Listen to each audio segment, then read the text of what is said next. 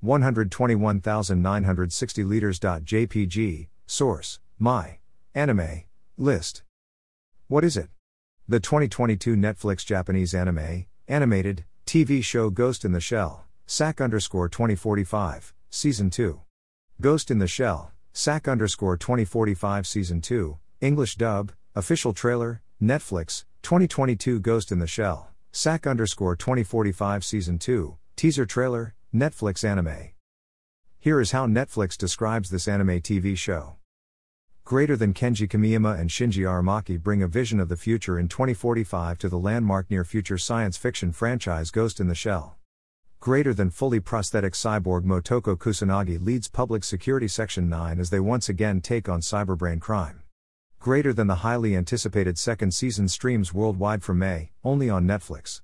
Greater than subscribe, https://bit.ly/33ocal0. Greater than about Netflix. Greater than Netflix is the world's leading streaming entertainment service with 222 million paid memberships in over 190 countries enjoying TV series, documentaries, feature films and mobile games across a wide variety of genres and languages. Members can watch as much as they want, anytime, anywhere, on any internet-connected screen. Members can play, pause and resume watching, all without commercials or commitments. Greater than Ghost in the Shell, SAC_2045 Season 2, teaser trailer, Netflix anime.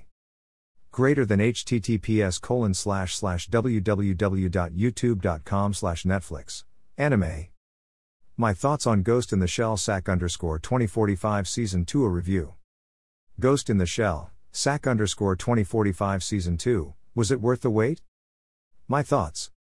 I somewhat hated Ghost in the Shell, SAC_2045, Season 1, the CGI was terrible, except for the backgrounds, and it was Americanized in a bad way with Section 9 not even acting like themselves at times. I did not consider it canon, and I mostly tried to forget that it existed.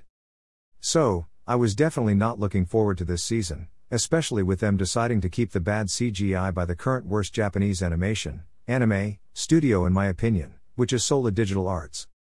I started this season still disgusted with the CGI, it was a little better though, and surprisingly I mostly adjusted to it during the first episode as the improved story of this season distracted me from it enough. This season is absolutely better than Season 1, and it reminds me of Ghost in the Shell, SAC Second Gig, which is still the best of the animated Ghost in Shell TV shows so far, so do watch Ghost in the Shell, SAC Second Gig if you get a chance. This season had a better story, was less goofy and annoying, was less Americanized, was more emotional, and Section 9 acted more like themselves. If only they had not used that Sola Digital Arts CGI that does not fit Ghost in the Shell as good as the original animation styles. This season was watchable, it was actually good at times, and I did not hate it.